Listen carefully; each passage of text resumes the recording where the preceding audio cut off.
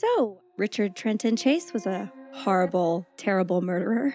Yeah, agreed. How about we talk about him again? Do we have to? Yeah, we do. We didn't finish it. Oh.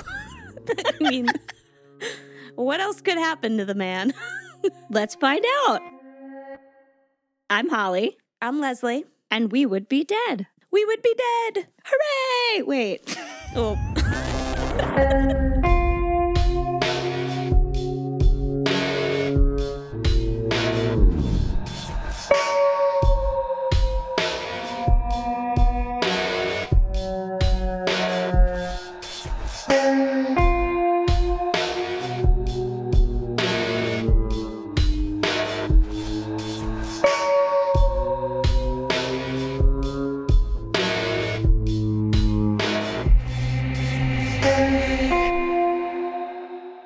Sometimes we're so happy about it.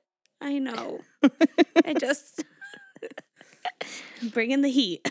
Oh, are you going to bring the heat tonight? I love it. Bring in the heat for part 2. Nice. So tonight we have part 2, obviously, of Richard Trenton Chase. And if you have not yet listened to part 1, I recommend you stop what you're doing and do that right now, because we cover a lot of ground and the second half won't make any sense without the first. So go do that and then come back.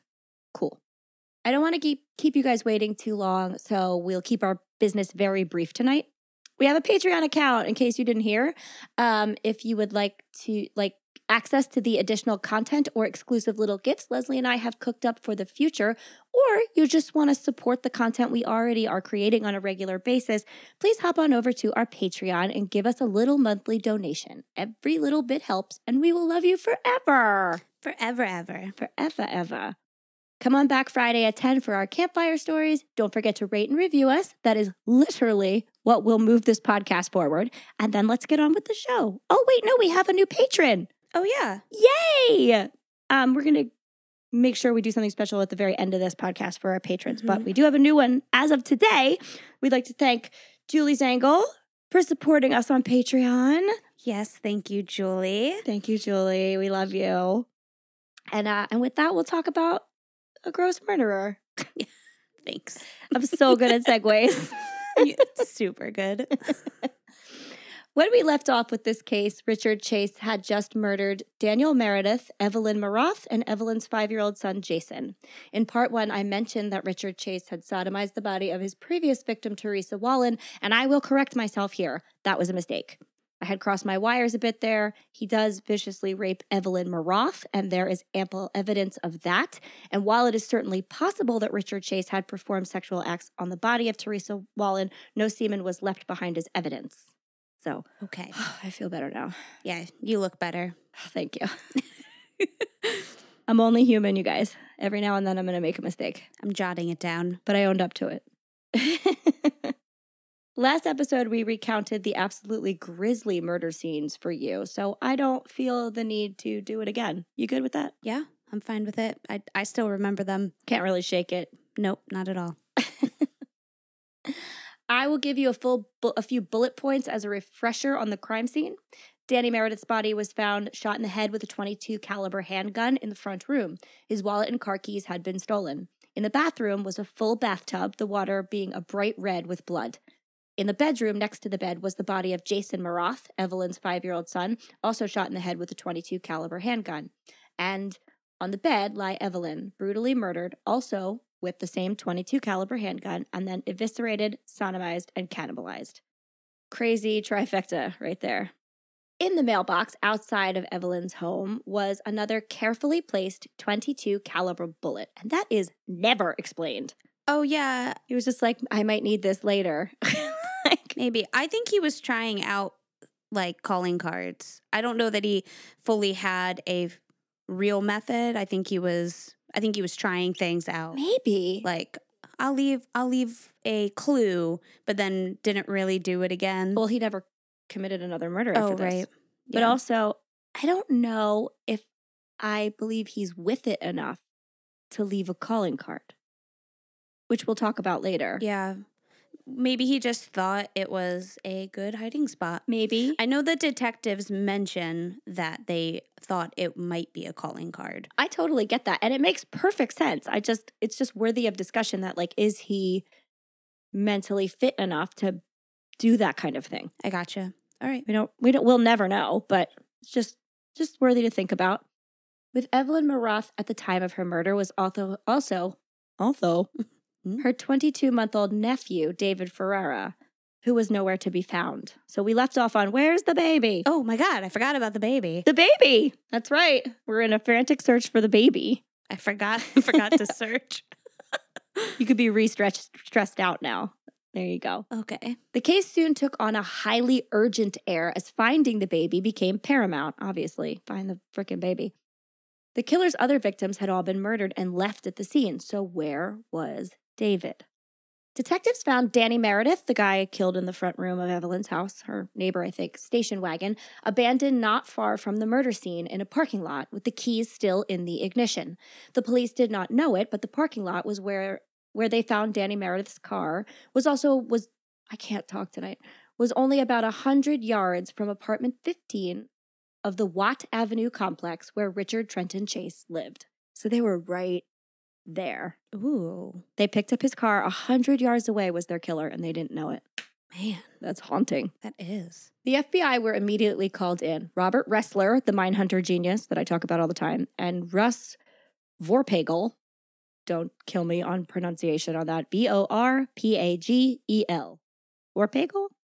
Sounds right? I forgot what letters you said. Cool. I'm right. They had developed a profile for their mystery killer. So like I was saying before, these are the guys that create serial killer profiles, and then they look for that. They said that this murderer seemed to be a disorganized killer, as we mentioned in the previous episode, which means he did not choose his victims for a reason, but rather acted merely on opportunity. They surmised that he was most likely mentally ill, you think, probably suffering from some sort of psychosis. The killer clearly had not carefully planned out his crimes and did little to hide or destroy evidence. He left footprints and fingerprints, and by all appearances, he must have gone at least part of his way from the murder scene wearing blood-spattered clothing in broad daylight. Only 100 yards, we'll come to find out later, but still. And these were not the action of a man who was trying to hide. If you were trying to hide, you'd get rid of the evidence and take off your gross clothes. But he didn't do that. The killer seemed to give very little thought to the consequences of his actions. Ressler and Vorpagel posited that his home would be sloppy and carelessly messy like his crime scenes were. The murder scenes were close together, so it was possible that their killer didn't have a car. He might not have, he had stolen Danny Meredith's vehicle, but he did not keep it long.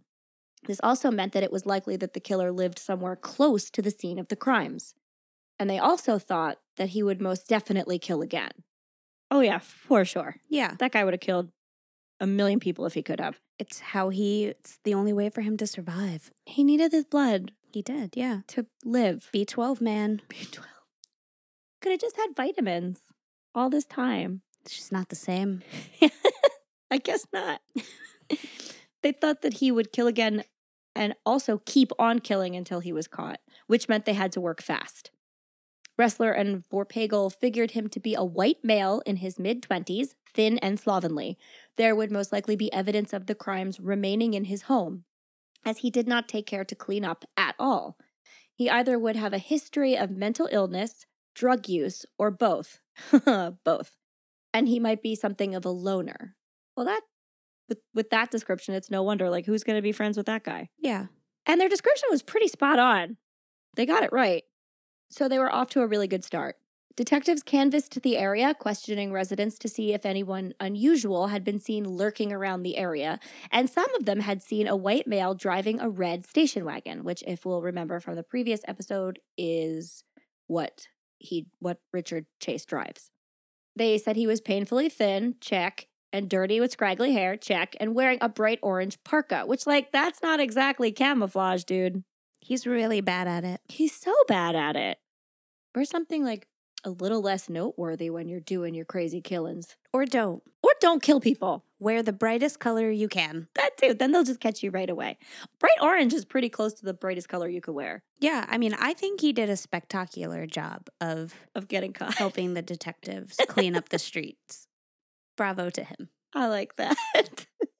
Detectives said they had a pretty decent description to go on. However, the problem was a tall, thin white man with long, scraggly hair could have been anyone at the time. It's really funny when the documentary I watched, the detectives are like, this was the time when everybody was hippies, so being dirty and having long hair was super common. I know, I laughed so hard. Fascists. That's what these guys are saying, and it was really funny. They're all these like older men and like the kind of glasses that turn color when you're in the sun that get like turned into sunglasses. Oh, it's a specific choice. I love it. Yeah. But they were looking for a dirty hippie. Police sketch artist worked up a rough sketch, which is super creepy, and I will make sure to post it in our photo suite. And they released it to the press, hoping someone might know who this filthy stranger was. And thankfully, someone did. On the same day, Teresa Wallen was murdered, so that was his first victim. A woman named his second victim. The first was the random drive-by shooting. The first woman he killed. So on the same day she was murdered, a woman named Nancy Holden had a strange encounter. She was shopping in the Town and Country Village Shopping Center, not far from Watt Avenue, and close to the Wallen residence, when she saw a strange man. The man was, again, painfully thin and disheveled. He had long, stringy hair and was wearing that bright orange parka. His hands and coat appeared to be blood-spattered, and the man had a completely lifeless stare that he had trained on her. Ugh. Like some dead-eyed guy just looking at you like a zombie. I hate it. I hate it so much. Can you imagine just being in the mall and this guy like... I've had that happen before. You have? Yeah.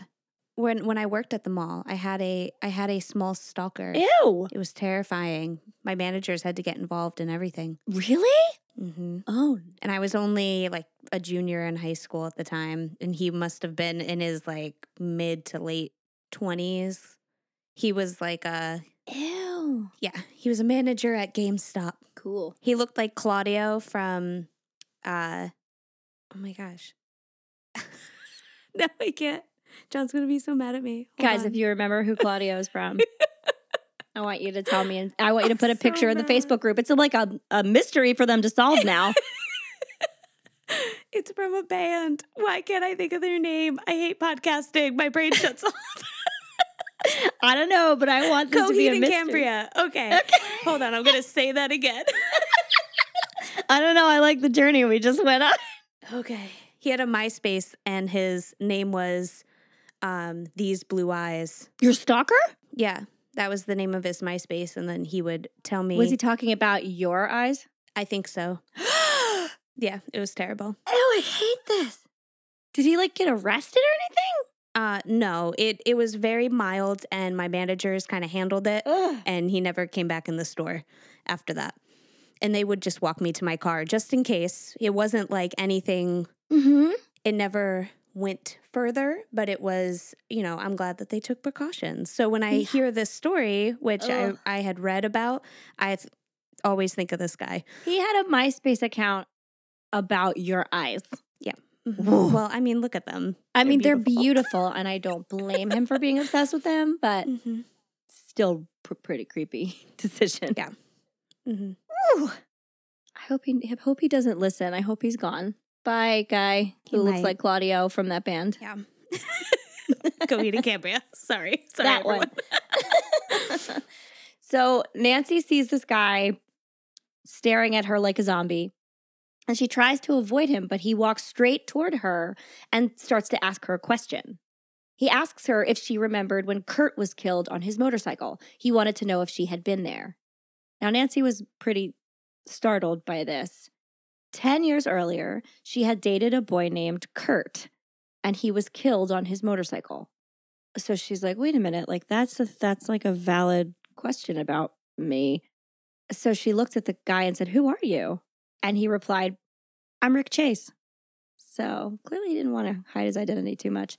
His filthy, blood-stained appearance and dead eyes made her extremely nervous, obviously. So Nancy begged off as quickly as she could. Richard asked her for a ride, trying to follow her to the parking lot. So good that your managers walked you to your car, in case he was like this guy. Mm-hmm. But Nancy declined and got in her car, locked the doors, and quickly drove away.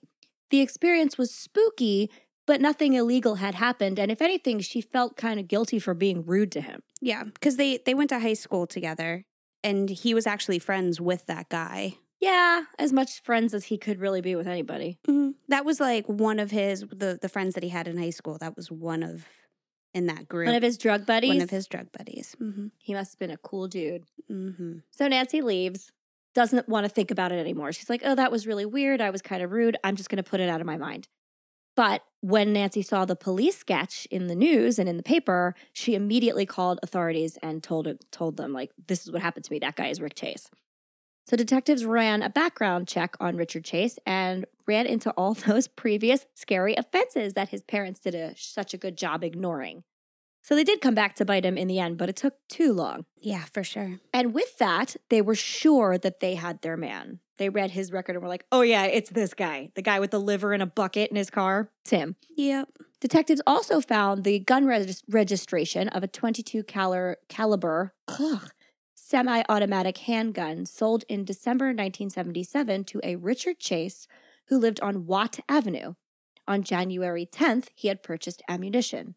Both the background check and the gun registration led them to Richard's address on Watt Avenue. Nice. Don't you think the guy at the gun store was probably like, oh, I did not do a good job on that background check? No, I bet it happens all the time. Oh, God, that's so much worse. Yep. He's like, well, you can't catch them all. You guys need a gun? Can I get you some new guns? Yeah. Yeah, Got a whole bunch of new guns. Yep. I'm a gun store. Yep. Oh, God.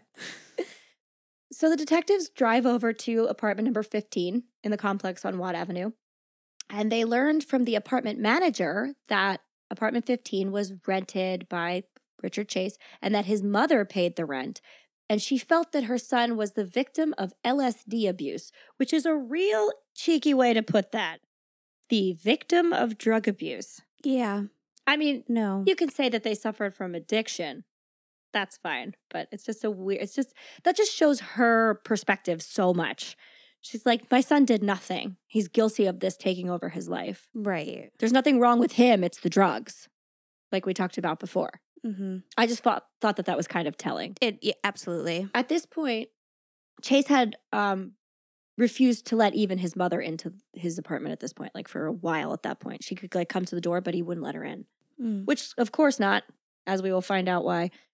I watched an excellent documentary, as I had previously hinted to, on Richard Chase that I will link in the show notes this week for sure.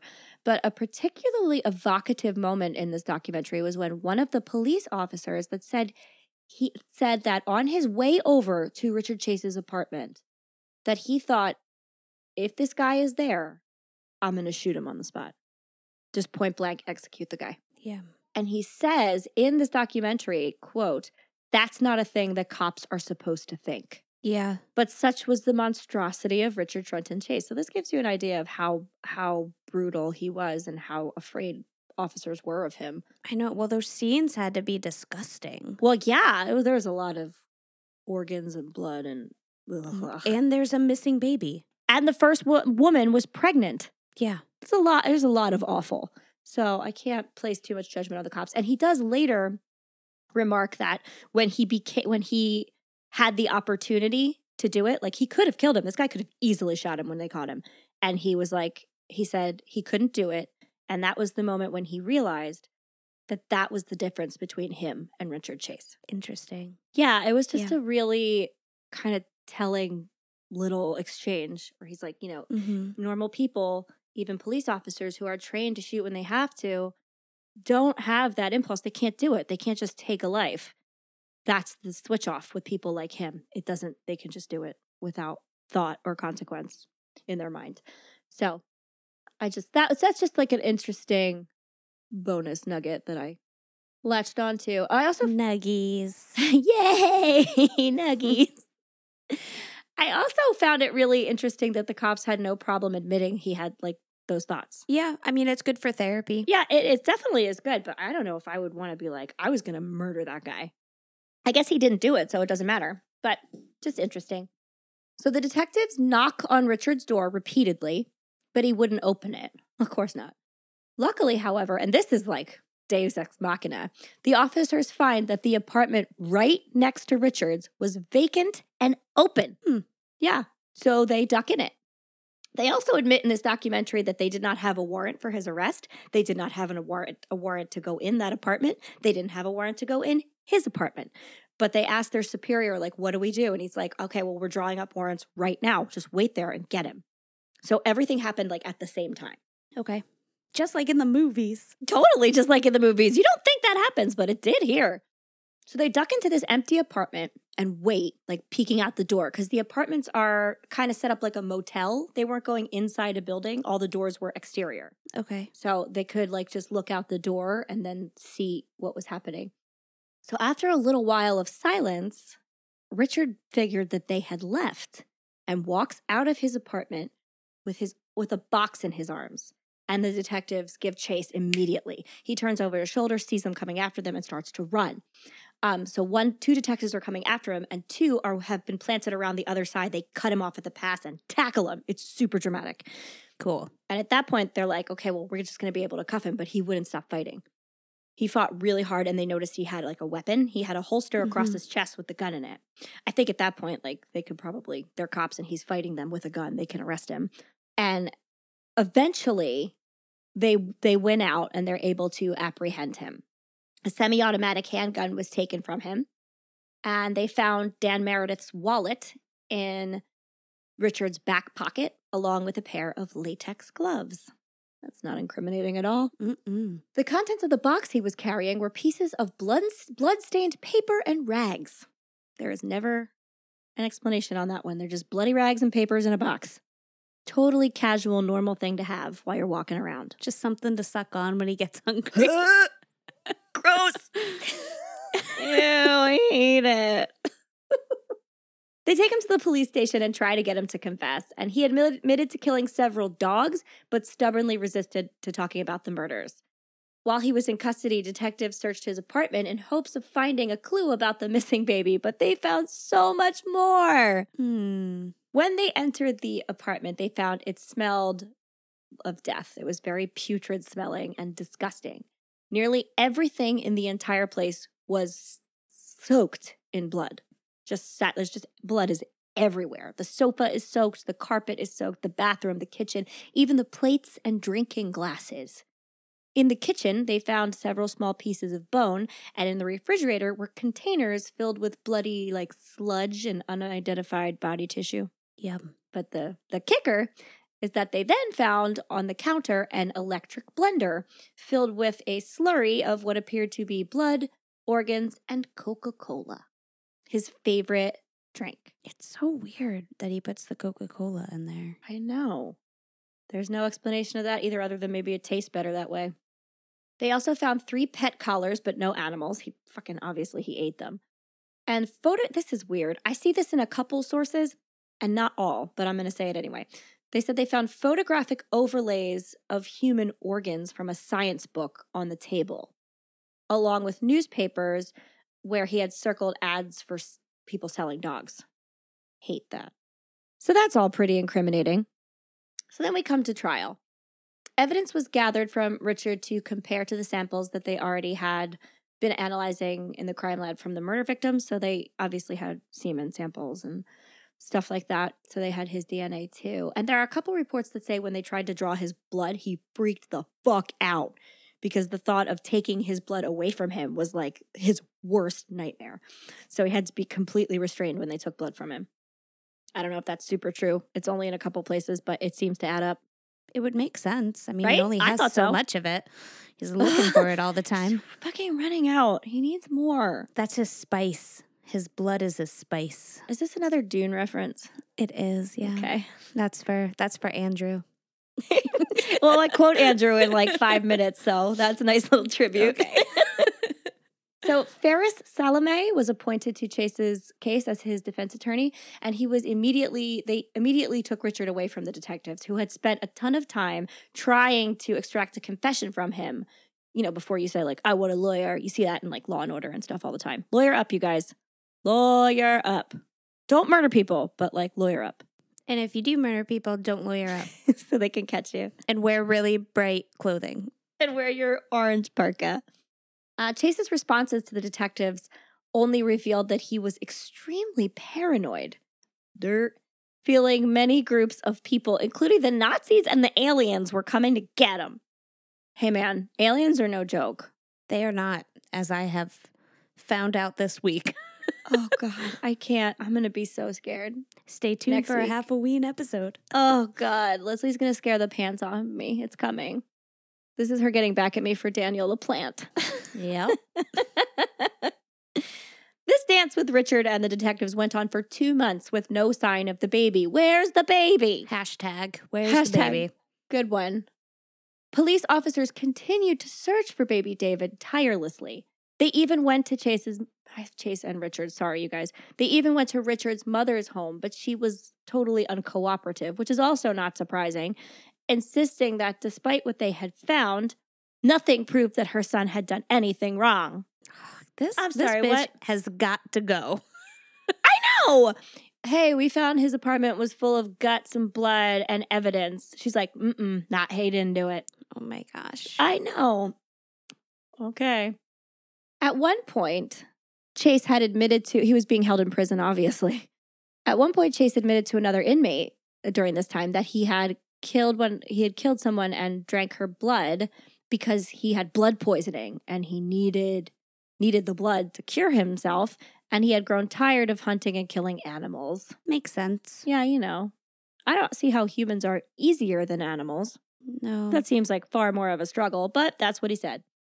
Finally, on March 24th, the baby was found. I'm not going to like this, am I? No, you're going to hate it so much. A church janitor came upon a box containing the remains of a male baby, and he called the police. When they arrived, they recognized the clothing immediately. It was the missing baby from Evelyn Maroth's home. The baby had been decapitated, and the head lay underneath the torso. A hole in the center of the head indicated that he had been shot. Beneath the body was a ring of keys that fit into Daniel Meredith's car. Or Danny Meredith is what he went by. The lead prosecutor for the case of California versus Richard Trenton Chase was Ronald W. Tocherman, and he wanted the death penalty. From the jump, that's what he was going for. Absolutely. Yeah. The defense entered a plea of not guilty by reason of insanity, but Tocherman was determined to show that Richard knew the difference between right and wrong, and that he was not compelled to murder. He did it consciously and with purpose. The prosecution now freely, at this point, if you ask them about it, they freely admit that they knew Richard Trenton Chase was severely mentally ill, but thought that the death penalty was appropriate given his acts and that it appeared that in some ways he knew what he was doing. But they say, if you listen to interviews with him now, they're like, that guy was super, super mentally ill. Yeah. But they wanted to also prove he was sane. It was a very conflicting thing. Now, the case had gotten so much press that they had to request a change of venue, and the trial was moved 120 miles south to Santa Clara County. And by the time it was all over, a dozen of psychiatrists had examined Richard, and he admitted to one of them that he was afraid that killing his victims disturbed him, and he was afraid that they might come for him from the dead. So he's saying that he didn't. That's a wayward way of saying he knew that killing them was wrong, and so keep that in your head, and that they were going to come after him for the wrongs that he had done to him. There was no evidence in his admission that he ever felt forced. So his confessions he doesn't say things like, I had to do it. He simply thought that he needed the blood for therapeutic reasons. Chase admitted that he had killed baby David and drank his blood as he thought the purity of a baby would make it more therapeutic, which is as bad as it gets, basically. One psychiatrist found him to be, they thought he had an antisocial personality, which my friend Andrew does say hint to some of that too. But this guy said he was not schizophrenic. I think he was a cocktail of several things, possibly. His thought processes were not disrupted, and he was aware of what he had done and that it was wrong. It's muddy. On January 2nd, 1979, the trial began. Chase was charged with 6 counts of murder. The prosecutor emphasized throughout the trial that Chase had had a choice, and mentioned several times that he had brought rubber gloves with him to the victims' homes with the intent of murder. Now, the whole case hangs on these gloves a lot of the time, that he wore gloves, but he also thought he was committing like a medical act. So if you were like, I'm taking this stuff like scientifically to treat myself, you probably slap on some gloves. Yeah, that's what I was thinking. Just playing devil's advocate. Mm-hmm. Because while I certainly agree that this guy was a total monster, I also think that he was very mentally ill and that he was not, they didn't go about some of his case properly, but we'll get to that later. Altogether, there were 250 prosecution exhibits, the strongest of which were Richard's gun and Danny Meredith's wallet found in Richard's pocket. Richard then took the stand in his own defense. Bad idea. He looked positively ghoulish at this point. He dropped in weight to 107 pounds. His eyes were sunken in and just totally flat. He said that he was semi-conscious during Teresa Wallen's murder. Like he was like in a state. He didn't really know what was going on. He admitted to drinking her blood. He said he did not recall much about the second series of murders, but he knew that he had shot the baby and cut off its head, leaving, this is the worst, and I debated even saying it, leaving it in a bucket to drain out what he could get from it. So I can see why the guy's looking for the death penalty. Someone says that and your reaction is like, they got to go. Yeah. I mean, people are for sure going to argue with me that are against the death penalty, and I'm not even here to say that I think it's right. I'm just saying I can see why a prosecutor might jump to that if they were having a response to his act. Mm-hmm. So Richard said he thought that his problems may have stemmed from his inability to have sex with girls as a teenager. And then he said that he was sorry for what he did. A little too late. The defense asked for a verdict of second-degree murder to spare Richard the death penalty, since he was clearly mentally unstable or, quote, insane, and had never been given proper help. Kocherman argued that he was a sexual sadist and a monster who knew what he was doing and could not be salvaged. That's the prosecution. So on May 8th, 1979, after 5 hours of deliberation, the jury returned with a verdict of 6 counts of first-degree murder. Now, during the phase of the trial where he was pleading his insanity, the jury found Chase legally sane after deliberating for just an hour. And it took them 4 hours to decide that Chase should die in the gas chamber at San Quentin Penitentiary. However, that would never come to pass. On the day after Christmas in 1980, day before my birthday, terrible, the guard looked in on Richard Chase. He was lying on his back in his bunk, breathing normally. The guard called out to him. He did not respond. This was pretty much par for the course. This guy was not chatty. At 11:05, the same guard looked into the cell again. Chase was on his stomach, both legs extended off his bunk, and his feet were on the floor. His head was against the mattress, and his arms extended toward the pillow. The guard called out to Chase, who did not move. Richard. I'm sorry. I mix my names for him. I'm so sorry. He went in and pulled Richard off the bed, but it was very clear that he was dead. K.P. Holmes, the coroner, was called. Richard had been, as it turned out, hoarding his daily dose of Sinequin, an antidepressant which he had been prescribed in prison. I'm going to take 1 minute here to reiterate the fact that he had never been diagnosed as depressed in any way. Right. That was never a problem they said he had. So I don't know why they were treating him with that, but that's what they gave him, which came to his cell in a package of 3 pills every day. So he hoarded them and then overdosed. The cause of his death was toxic ingestion. His heart was found to be normal and in good shape, despite his lifelong concerns. Pulmonary artery intact. The prison psychiatrist noted that Richard had been psychotic since the time he had entered prison, but no one much bothered about the nature of his bizarre obsession with blood. Wild. So, isn't it? My cat is eating, and I'm sure you guys are going to be able to hear it. Sorry about that. Hold on, I'm going to move her bowl.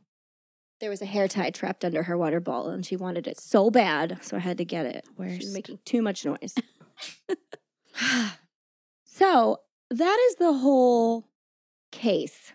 Now, I won't say I necessarily have a problem, but what I think raises eyebrows is the idea of sanity and insanity in a legal environment.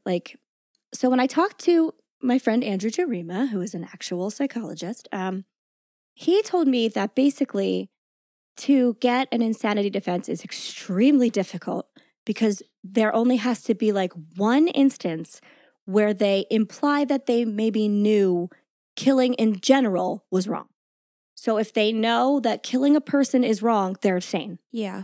Which feels nuts and super general and not nuanced nearly enough to take into consideration the variety of people that probably come through courtrooms. Well, also think about all the mentally ill people that there are that don't kill because they know that it's wrong. So for him, he may have known that it was wrong, but he didn't seem to care about the act of it. He was more I was going to say he was more intrigued in a sense, but from his young age, even killing the animals, which does happen. Like some kids do that and then they just stop, once they realize that it hurts them and they don't want to do it anymore. Exactly. He seemed to not have that. So whether or not that was caused by his mental illness or because he was a bad person. Yeah. Is really the debate, and that's a hard thing to consider. But I mean, there are so many mentally ill people that they are not harmful whatsoever. That's like the defense that I was bullied and that's why I killed people. And there are a lot of people that say, well, I was bullied too and I didn't kill a bunch of people. Exactly. So it's just I definitely think that there is more to it than just that. And also like I don't think he should ever have been released upon society. Don't get me wrong. He deserved to be put away. Absolutely. But he also deserved to be treated, I think. The only way that he could ever like really comprehend what he did and if and how wrong it was is to get him to a place where his brain will recognize that. And then I guess at that point, whose fault was it that he wasn't treated sooner? So is it his fault that he went through, that he did all these crimes because he didn't get treated? Or, it's the real, very hard. Like, the real killer about that is that he was technically treated so many times. He saw so many psychiatrists and none of them were like, oh, we need to fix this guy. Just the one that kept him briefly and then sent him home. And his mom was like, no, it's fine. Don't take your medication. So the system is definitely partially to blame for him, in my opinion. Yeah. Because he could have been, had he received consistent treatment, cut off at the pass. And he wasn't. Crazy. Did Andrew talk about any of that? Like the system? Yeah, somewhat. He said frequently that patients will get misdiagnosed and that that's just their fact now. That's their truth. They will identify with whatever it is they said. But the only thing about that is that they did tell him he was schizophrenic. So I could only imagine that part of it was his mother saying, you don't need this. You're fine. I think that was a big part of it. I definitely do too. Also, Andrew had a lot of awesome things to say, which I'm going to have to, I want to include in a separate interview for our Patreon subscribers because it's really insightful, but I don't know that I'm going to do it justice just reading it to you guys.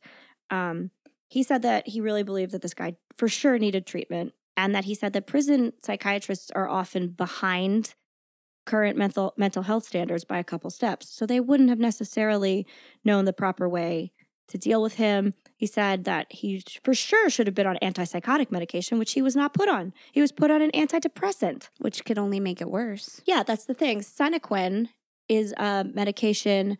I'll find the family of drugs it's in. Hold on. It's a tricyclic, which is a family of drugs that was used early on in like the 50s when they were first starting to treat depression, to treat it, but they don't really use it anymore because it was not very effective. And I think it's very tranquilizing, makes people sleepy. And it causes a lot of suicidal thoughts.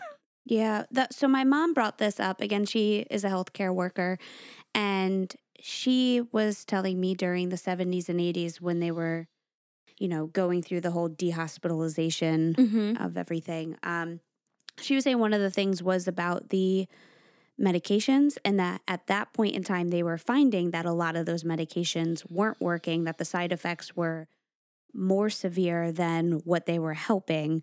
And so that was all part of it as well. So if you're saying that the prison system was a little behind with that kind of data or treatment, then that might have been why he was still getting those pills, or maybe that's still what was being treated. And, in a couple years from then, it would have changed. Yeah, this was 1980. So, yeah. Andrew also said something I found really interesting. He said that if a person has like an illness like they're schizophrenic and they also do psychedelic drugs to the extent that he did, it can kind of trap them in a state where they aren't in touch with reality anymore. Absolutely. They become kind of like permanently disconnected. My mom works with most of her patients are like that. They can't do any other kind of drug. Like if somebody's like, oh, weed will calm you down, it does not do that for them. It's very separate. They have adverse reactions to it. LSD is a big one for them too. So, which he did a lot of, and according to Andrew, like coupled with like a disorder like schizophrenia, it can really mess with your vision of reality.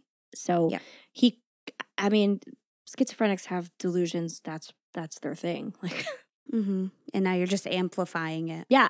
And that would just be like saying, like, you're definitely right. That's just like egging him on. Like, your reality is real to you, and it's double real when you're in like drug haze.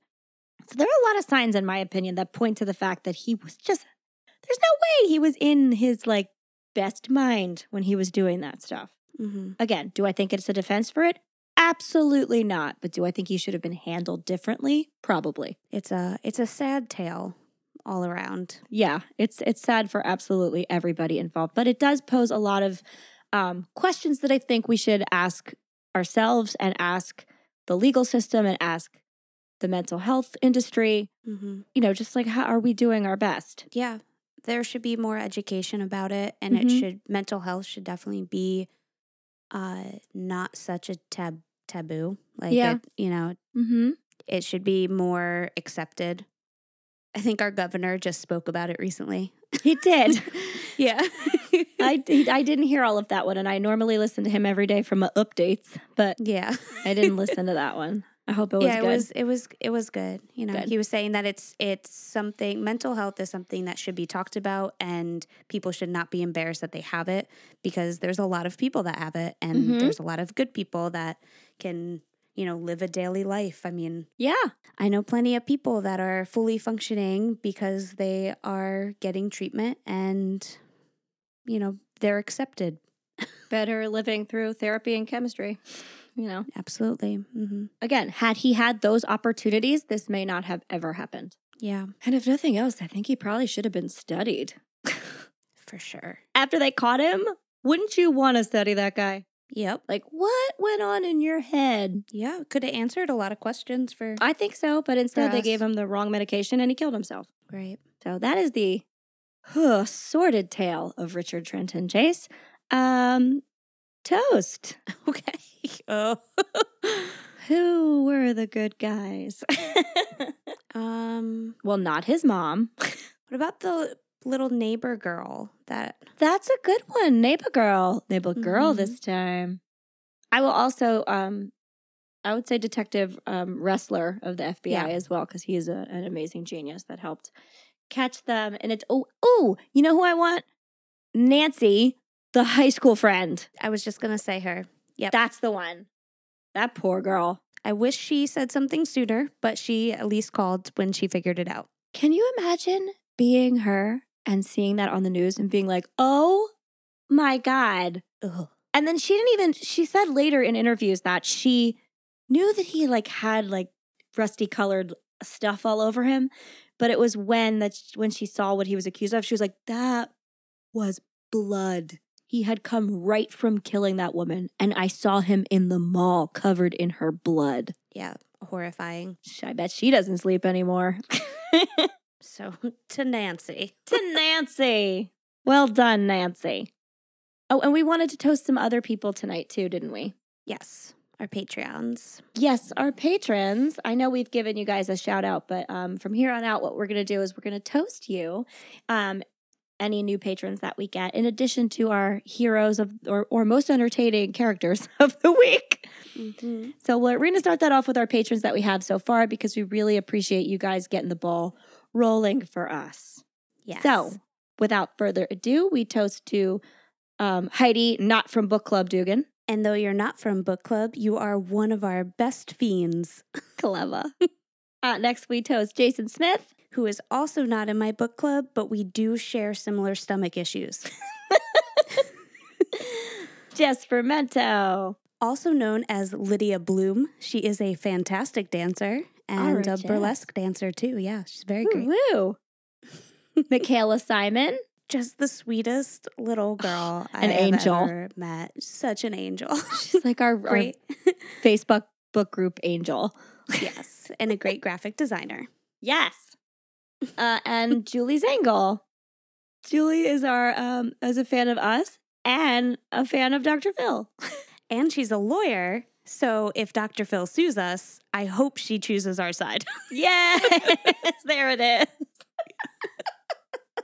Don't sue us, Dr. Phil. Please. Save us, Julie. Yeah, please. We swear. We'll be nice. Yeah.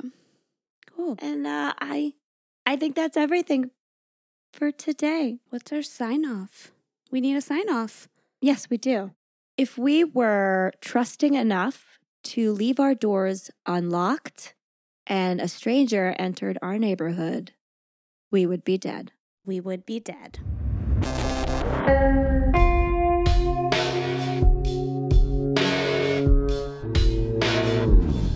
Thank you for listening to the We Would Be Dead podcast. Hit subscribe now to never miss an episode. Rate and review our show on iTunes. Follow us on Facebook, Instagram, and Twitter at Would Be Dead Pod. And join our Facebook group to discuss the podcast and more.